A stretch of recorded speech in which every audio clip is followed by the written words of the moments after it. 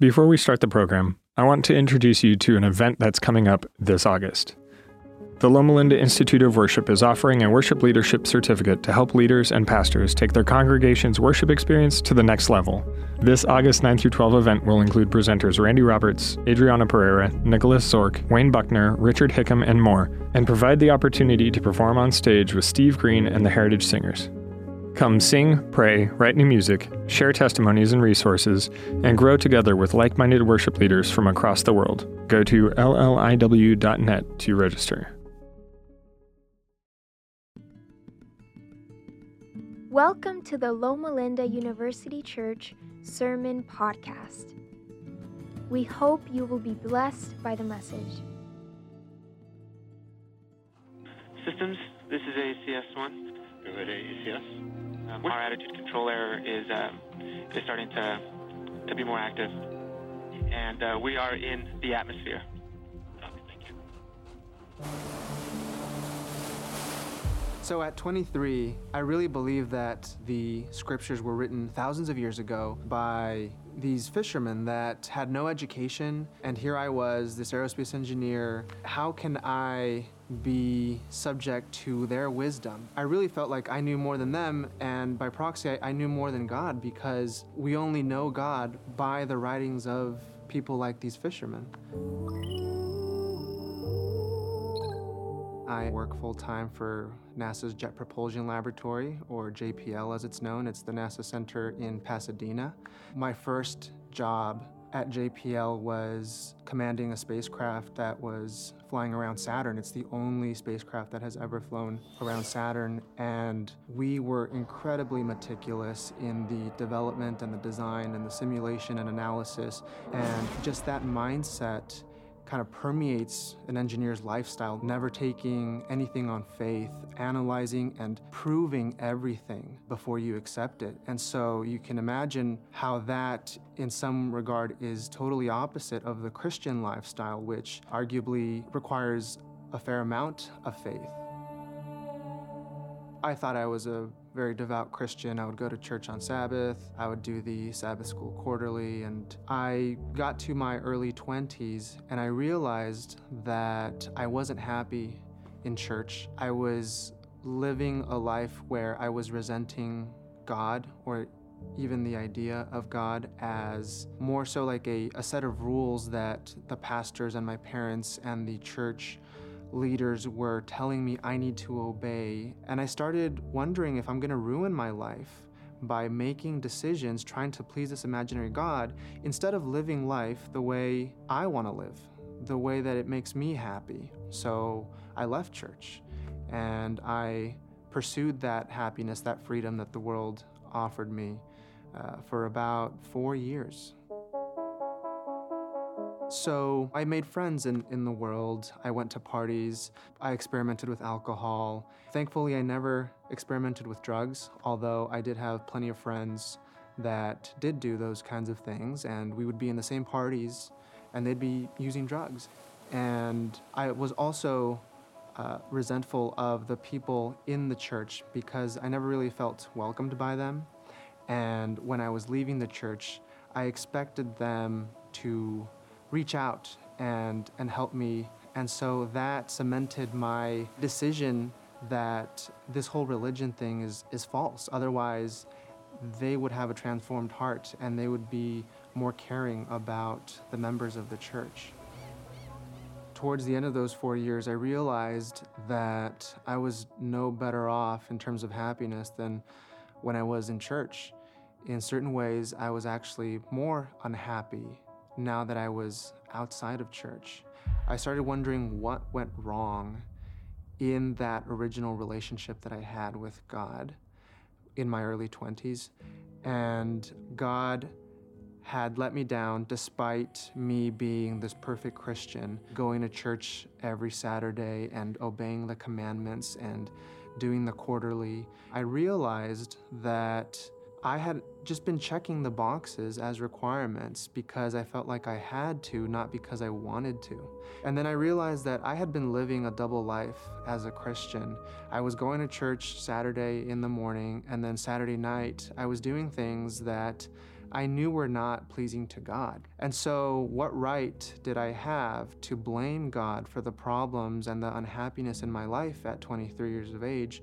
How can I blame him for the failure of our relationship when my heart was not in it? I started opening myself up to the idea of possibly going to church again. And around that time, a friend invited me out to one of the churches in this area and told me that the community here is much more welcoming. So reluctantly, I gave it a shot. I came out to church. I was, surrounded by everybody worshiping and singing and praying, and I felt nothing. I felt silly. But the next week, I tried again and still felt nothing. But one night, I was praying and I realized that I had not fully put aside my own pride. I was still feeling that I was more intelligent than God, that I knew better than God about what is right for my life. And I admit that I am not more intelligent than you. And so if it's your will, please help me. I would say that my heart was a heart of stone, as the scripture says. And the most amazing thing happened when I started praying wholeheartedly and really connecting with God like I had never done before. My heart started softening. And at that point, I remember not feeling the need anymore to have a physical, tangible miracle like what we read in the Bible. I used to want God to part the sea right in front of me so that I could believe in him. And after I saw that change in my heart and that peace that I got that I couldn't find, that was the only miracle that I needed. The things that I used to see as chains and rules and regulations, like you have to go to church on Saturday, now were I get to go to church on Saturday. When I was younger, I would question, why is it that the Bible tells us that it's not good to get drunk or have sex with as many people as you want? But I realized that God isn't writing down these rules to make our lives harder, but because he knows that the consequences of doing those actions just bring us a lot of pain and emotional scarring and unhappiness and depression ultimately. I would say I'm still definitely on a journey. I still have my ups and downs, and at times I also feel like I'm going further away from God. Sometimes I feel closer, but I know I'm in it for the long run with God, and I'm just going to keep on fighting to hopefully one day be the Christian that God wants me to be.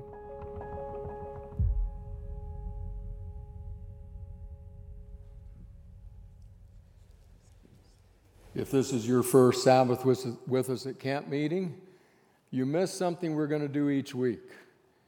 We've adopted as our North Star passage for this series, 1 Peter chapter 3. I'm going to ask if you would be willing to stand with me. We're going to put it up on the screen, and we're going to recite it together because it captures the ethos that we need to have as we seek to share our faith.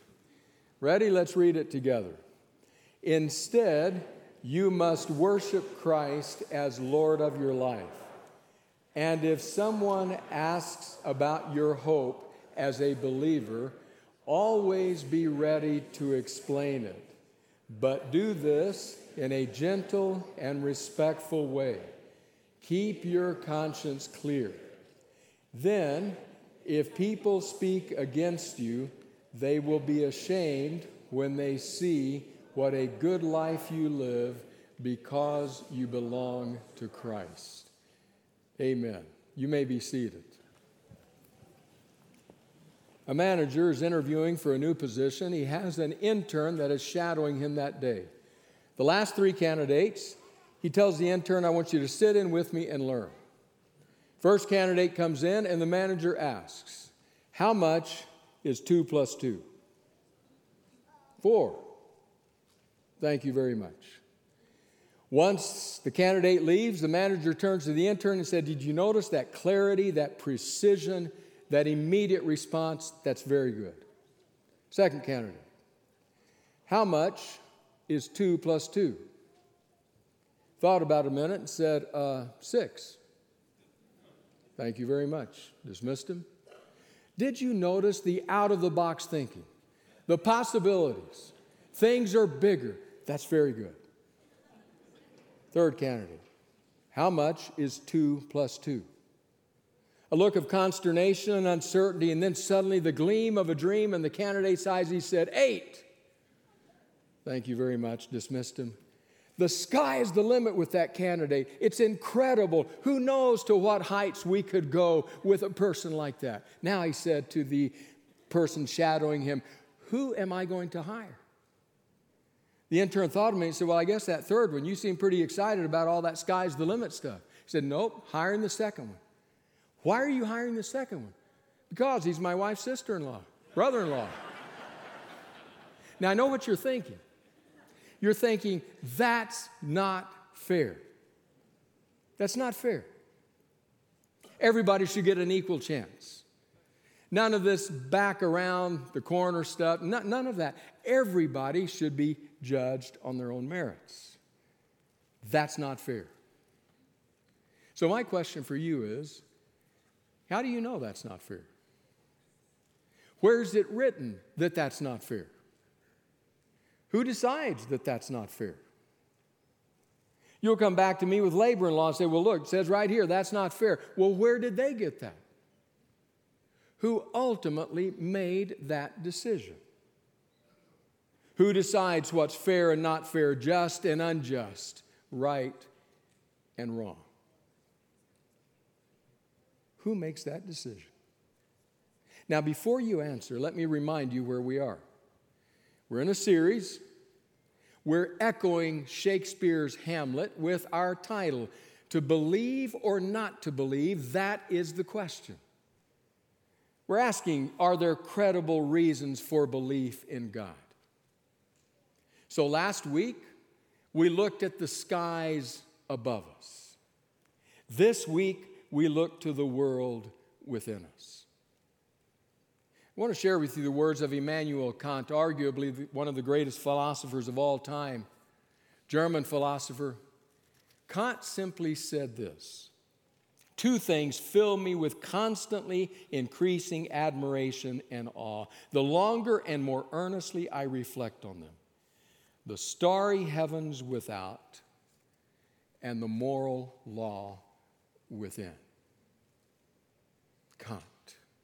Awe, admiration, the starry heavens without and the moral law within. So just what is that moral law that filled Kant with awe and admiration? In my humble opinion, the biblical writer who speaks most clearly to that is the Apostle Paul. He does so in Romans chapter 2. I want to read just 2 verses. In the context of what Paul is writing, he's writing about the law of God. He's writing about the righteousness of God. He's writing about knowing God's character and will. He's saying God is not a respecter of persons. God doesn't play favorites. And then right in the middle of that discussion, he parenthetically makes a statement. In fact, so parenthetical is the statement that in the NIV, they actually put it in parentheses. But it's between those 2 parentheses that Paul says something of which we ought to take note. Romans chapter 2, we start in verse 14. He says, indeed, when Gentiles who do not have the law do by nature things required by the law, they are a law for themselves, even though they do not have the law. They show that the requirements of the law are written on their hearts, their conscience is also bearing witness, and their thoughts, sometimes accusing them, and at other times even defending them. Did you notice the kind of words that Paul uses? Do by nature, a law to themselves, consciences. He's talking about something that is contained within people who have no knowledge of the law of God that Paul is discussing. Now, that only becomes more clear if we read Eugene's paraphrase, the message of the same verses. Notice how Peterson renders these verses. When outsiders who have never heard of God's law follow it more or less by instinct, they confirm its truth by their obedience. They show that God's law is not something alien, imposed on us from without, but woven into the very fabric of our creation. There is something deep within them that echoes God's yes or no, right and wrong. Peterson's words are even more potent. Something woven into the very fabric, he says, of our creation. Kant says the starry heavens above, the moral law within. Even people who don't know anything about God or may say, we don't believe in God. Now, are we making too much of what the apostle says here? Well, listen to the words of New Testament scholar Clinton Arnold as he writes about this very passage. Arnold says, Paul's language appears to allude to a widespread Greco-Roman tradition about the, quote, unwritten law, close quote. Stoic philosophers especially developed the notion of a universal moral standard rooted in nature. Hellenistic Jews, like the Alexandrian philosopher Philo, applied this notion to the Mosaic law. Quote, all right reason is infallible law, engraved not by this mortal or that, and thus perishable, nor on lifeless parchment or slabs, and therefore soulless as they, but immortal nature on the immortal mind, never to perish. That's Philo. Arnold continues, following this tradition, Paul claims that non-Christian Gentiles, even though they may never have heard of the law of Moses, have in their very natures, created by God, knowledge of the rights and wrongs that the law of Moses ultimately points to. They will therefore do things that the law of Moses itself demands, such as refraining from murder and adultery, honoring their parents, and so on. These universal moral absolutes reveal that all people have access to a knowledge of God's moral will.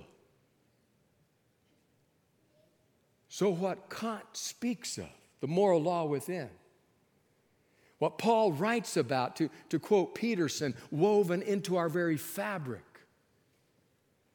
The thinkers of Paul's day were saying there is something in there that goes beyond the boundaries of people who may know and love God. It seems woven within us to know what's right and what's wrong.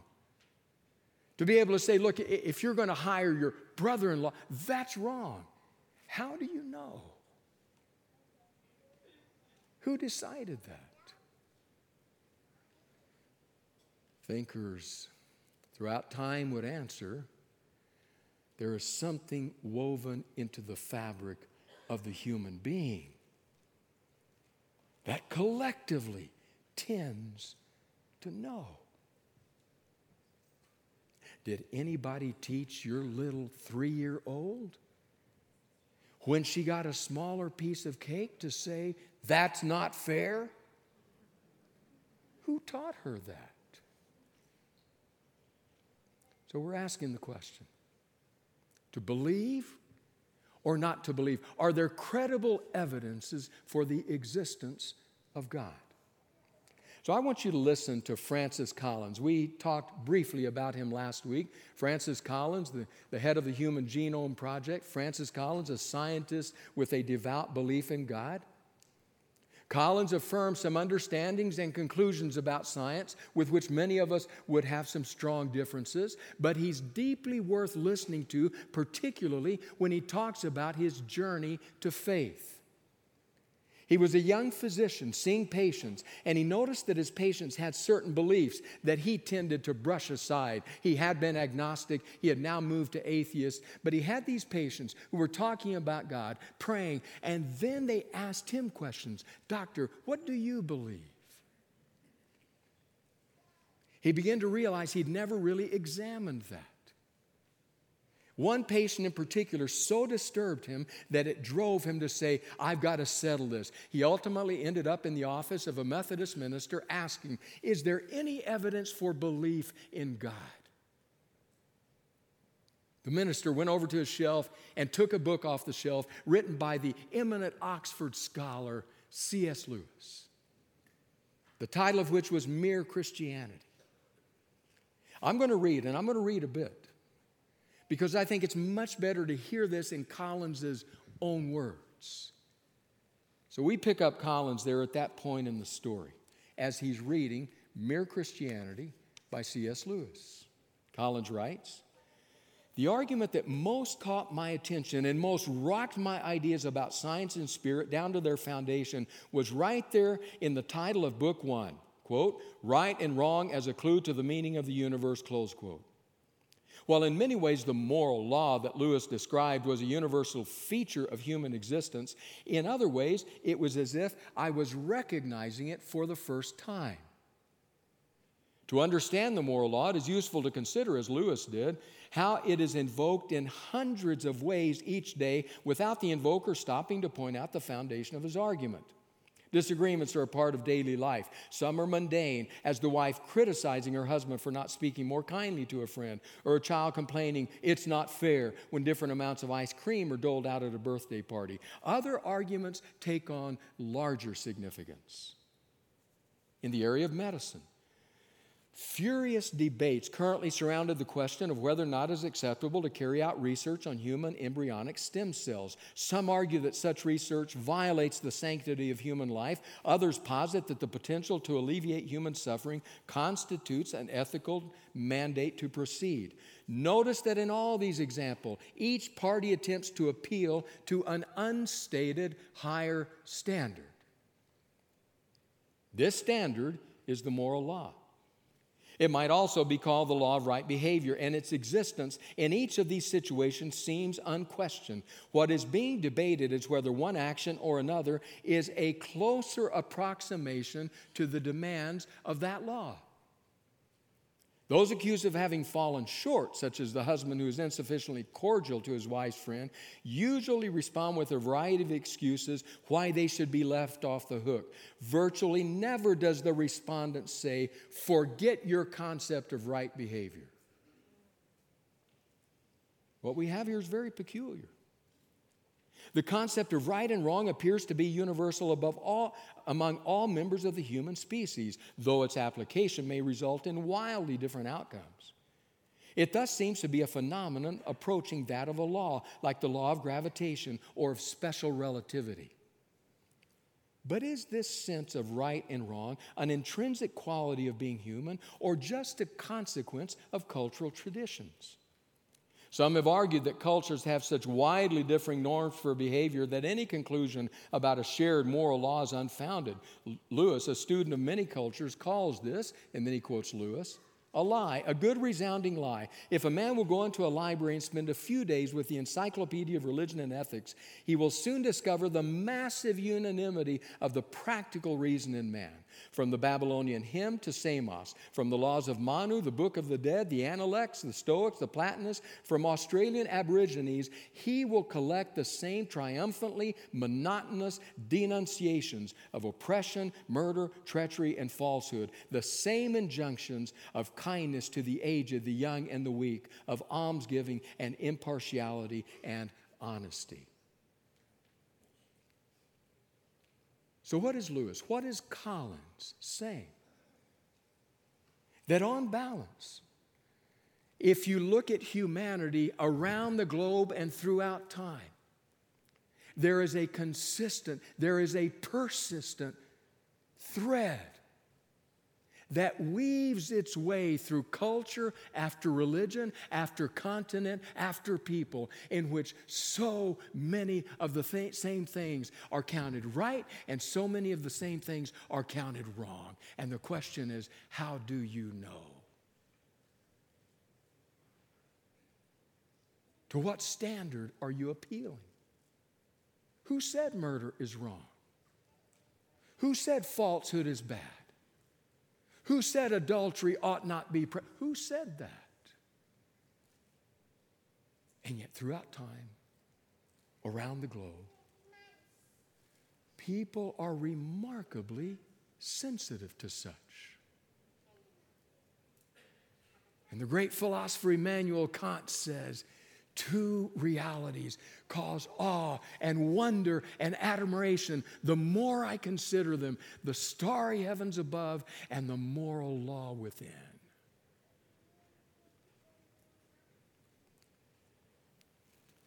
So Collins goes on in his journey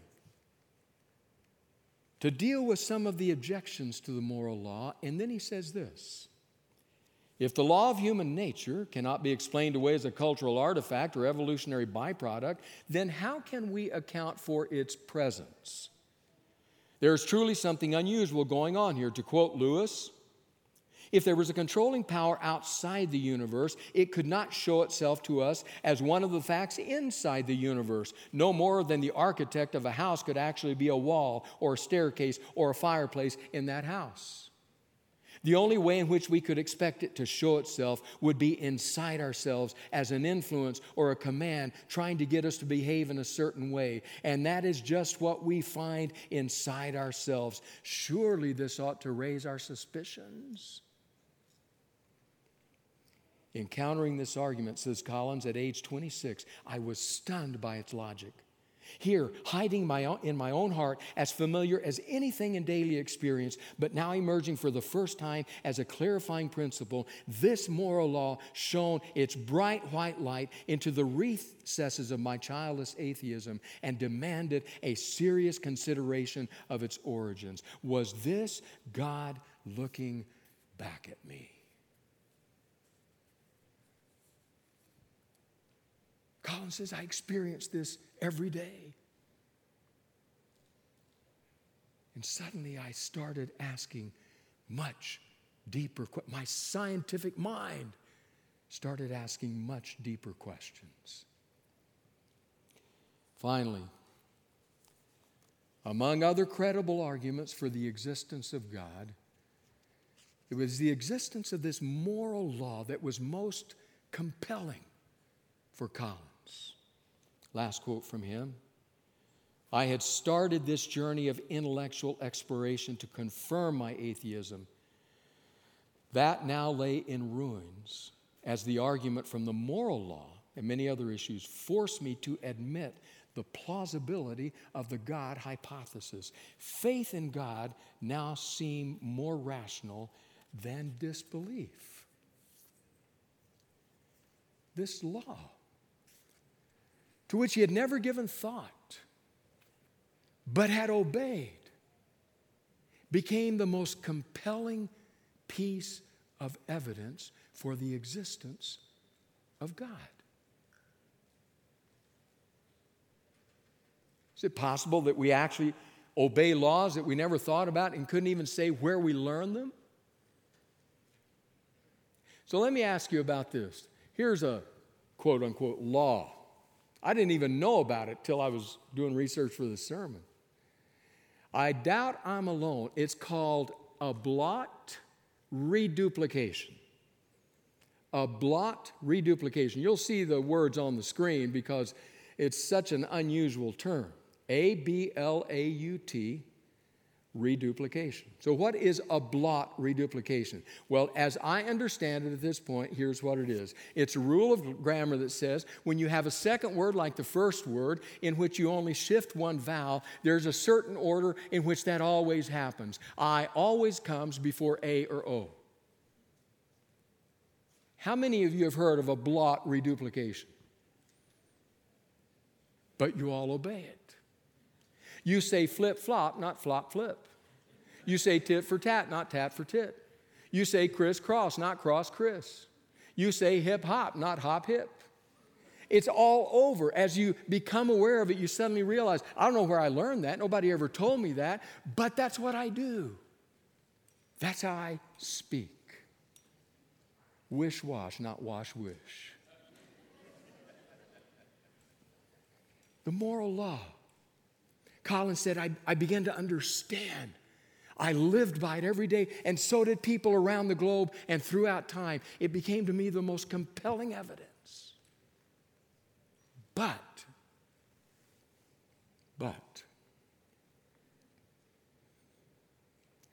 a lot of us are like kids. You ever notice that? Teacher leaves the room and says to Susie, you're in control here. You take down any names, cause any trouble. And Susie starts writing down every name in the room. And you know what the attitude of the other kids is? You're not the boss of me. You are not the boss of me. They push back. They get angry. Susie's not telling us what to do. In some ways, I wonder if we ever outgrow that.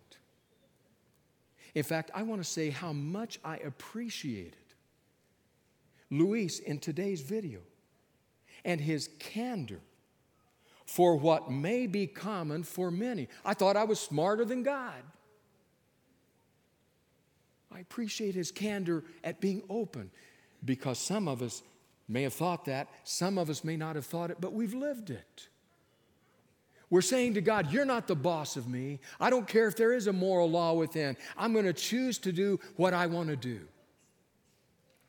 So I want to take a quick look at one example of what happens when an entire society takes that approach toward God, toward the moral law within. You're not the boss of me. It is what I consider to be the most horrific story in the entire Scripture. It's in the Old Testament book of Judges, the last 3 chapters. Brief thumbnail sketch. Certain Levite has a concubine, a common law wife. He's on a trip with her and with one of his servants. They have to stay in a town for the night. He will not stay in any town unless it's an Israelite town, so they end up in an Israelite town. They go to the square where it would have been common for them to have been taken into a home because of the hospitality of the day. They're not taken in for a long time until an old man totters by on a cane and says, has no one invited you home? No one. Then come to my house because it's not safe out here. And so they go. While they're eating supper, a mob with very nefarious motives in mind bangs on the door. Here's what happens. Judges 19, verse 22. While they were enjoying themselves, some of the wicked men of the city surrounded the house. Pounding on the door, they shouted to the old man who owned the house, bring out the man who came to your house so we can have sex with him. The owner of the house went outside and said to them, no, my friends, don't be so vile. Since this man is my guest, don't do this outrageous thing. Look, here's my virgin daughter and his concubine. I will bring them out to you now, and you can use them and do to them whatever you wish. But as for this man, don't do such an outrageous thing. But the men would not listen to him. So the man took his concubine and sent her outside to them. And they raped her and abused her throughout the night, and at dawn, they let her go. At daybreak, the woman went back to the house where her husband was staying, fell down at the door, and lay there until daylight.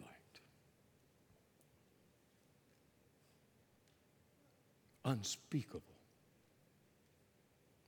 Cultures around the world and throughout time would respond by saying, that's horrible.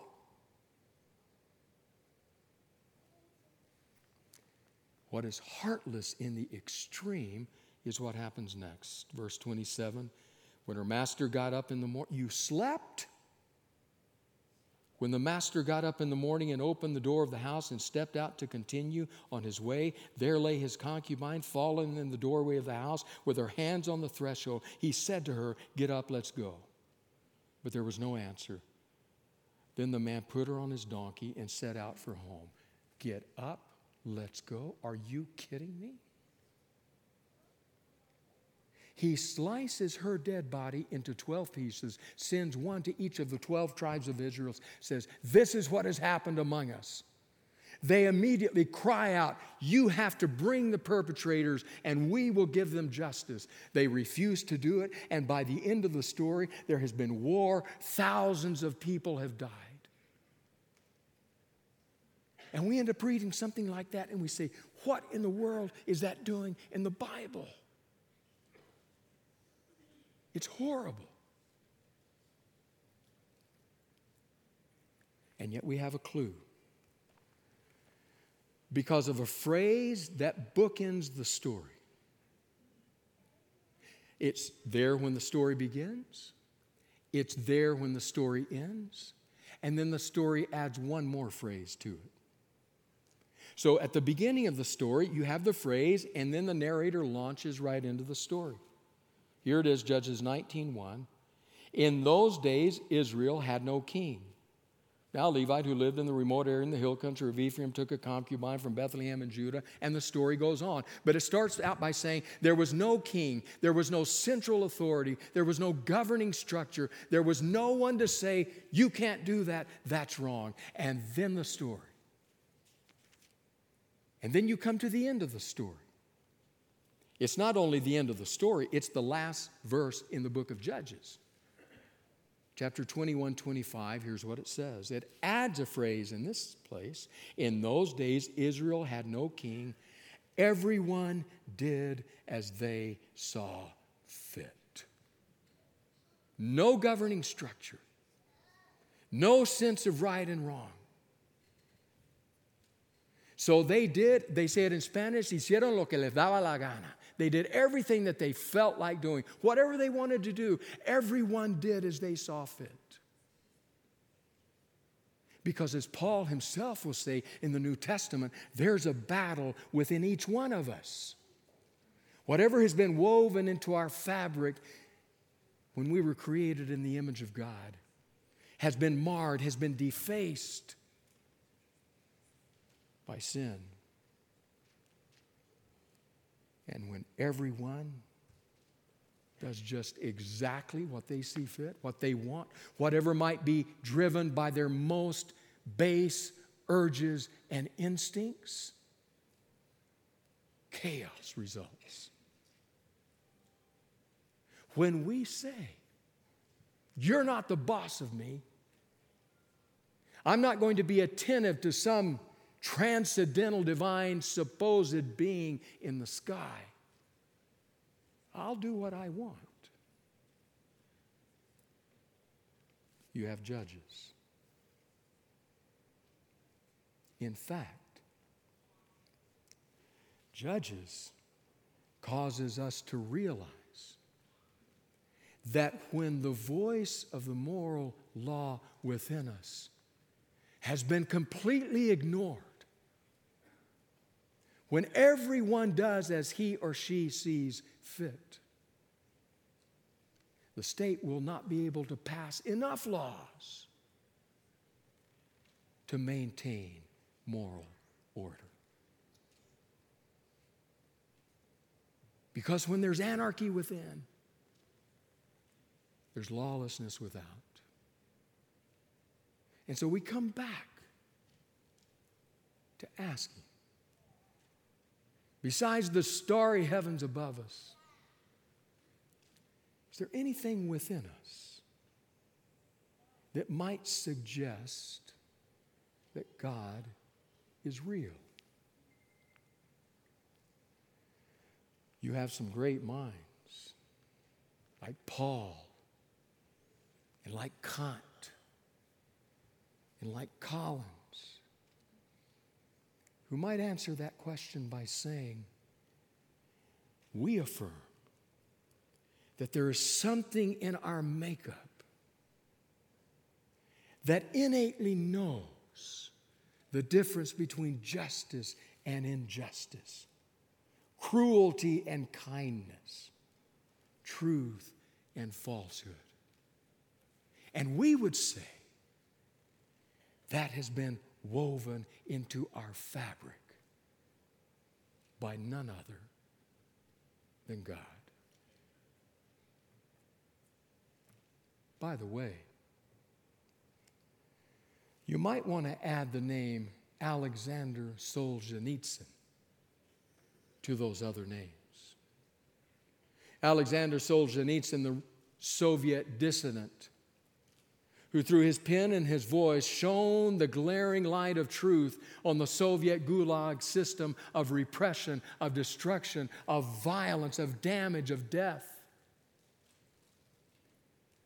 Alexander Solzhenitsyn, who would write these words, over half century ago, while I was still a child, I recall hearing a number of old people offer the following explanation for the great disasters that have befallen Russia. Men have forgotten God. That's why all this has happened.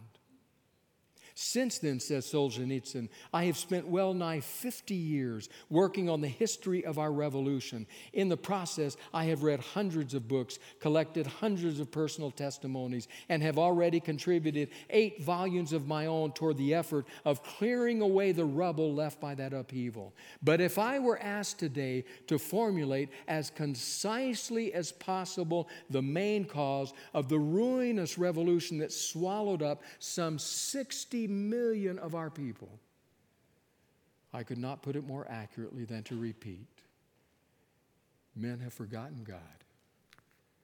That's why all this has happened. If we follow that thinking, the truth is simple. God doesn't want to be the boss of you. God wants the best for you. That's why He has created us with the ability to recognize what is good and beautiful and life-giving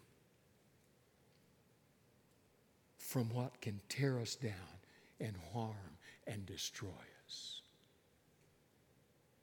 Maybe we ought to listen to that voice. The words are not mine,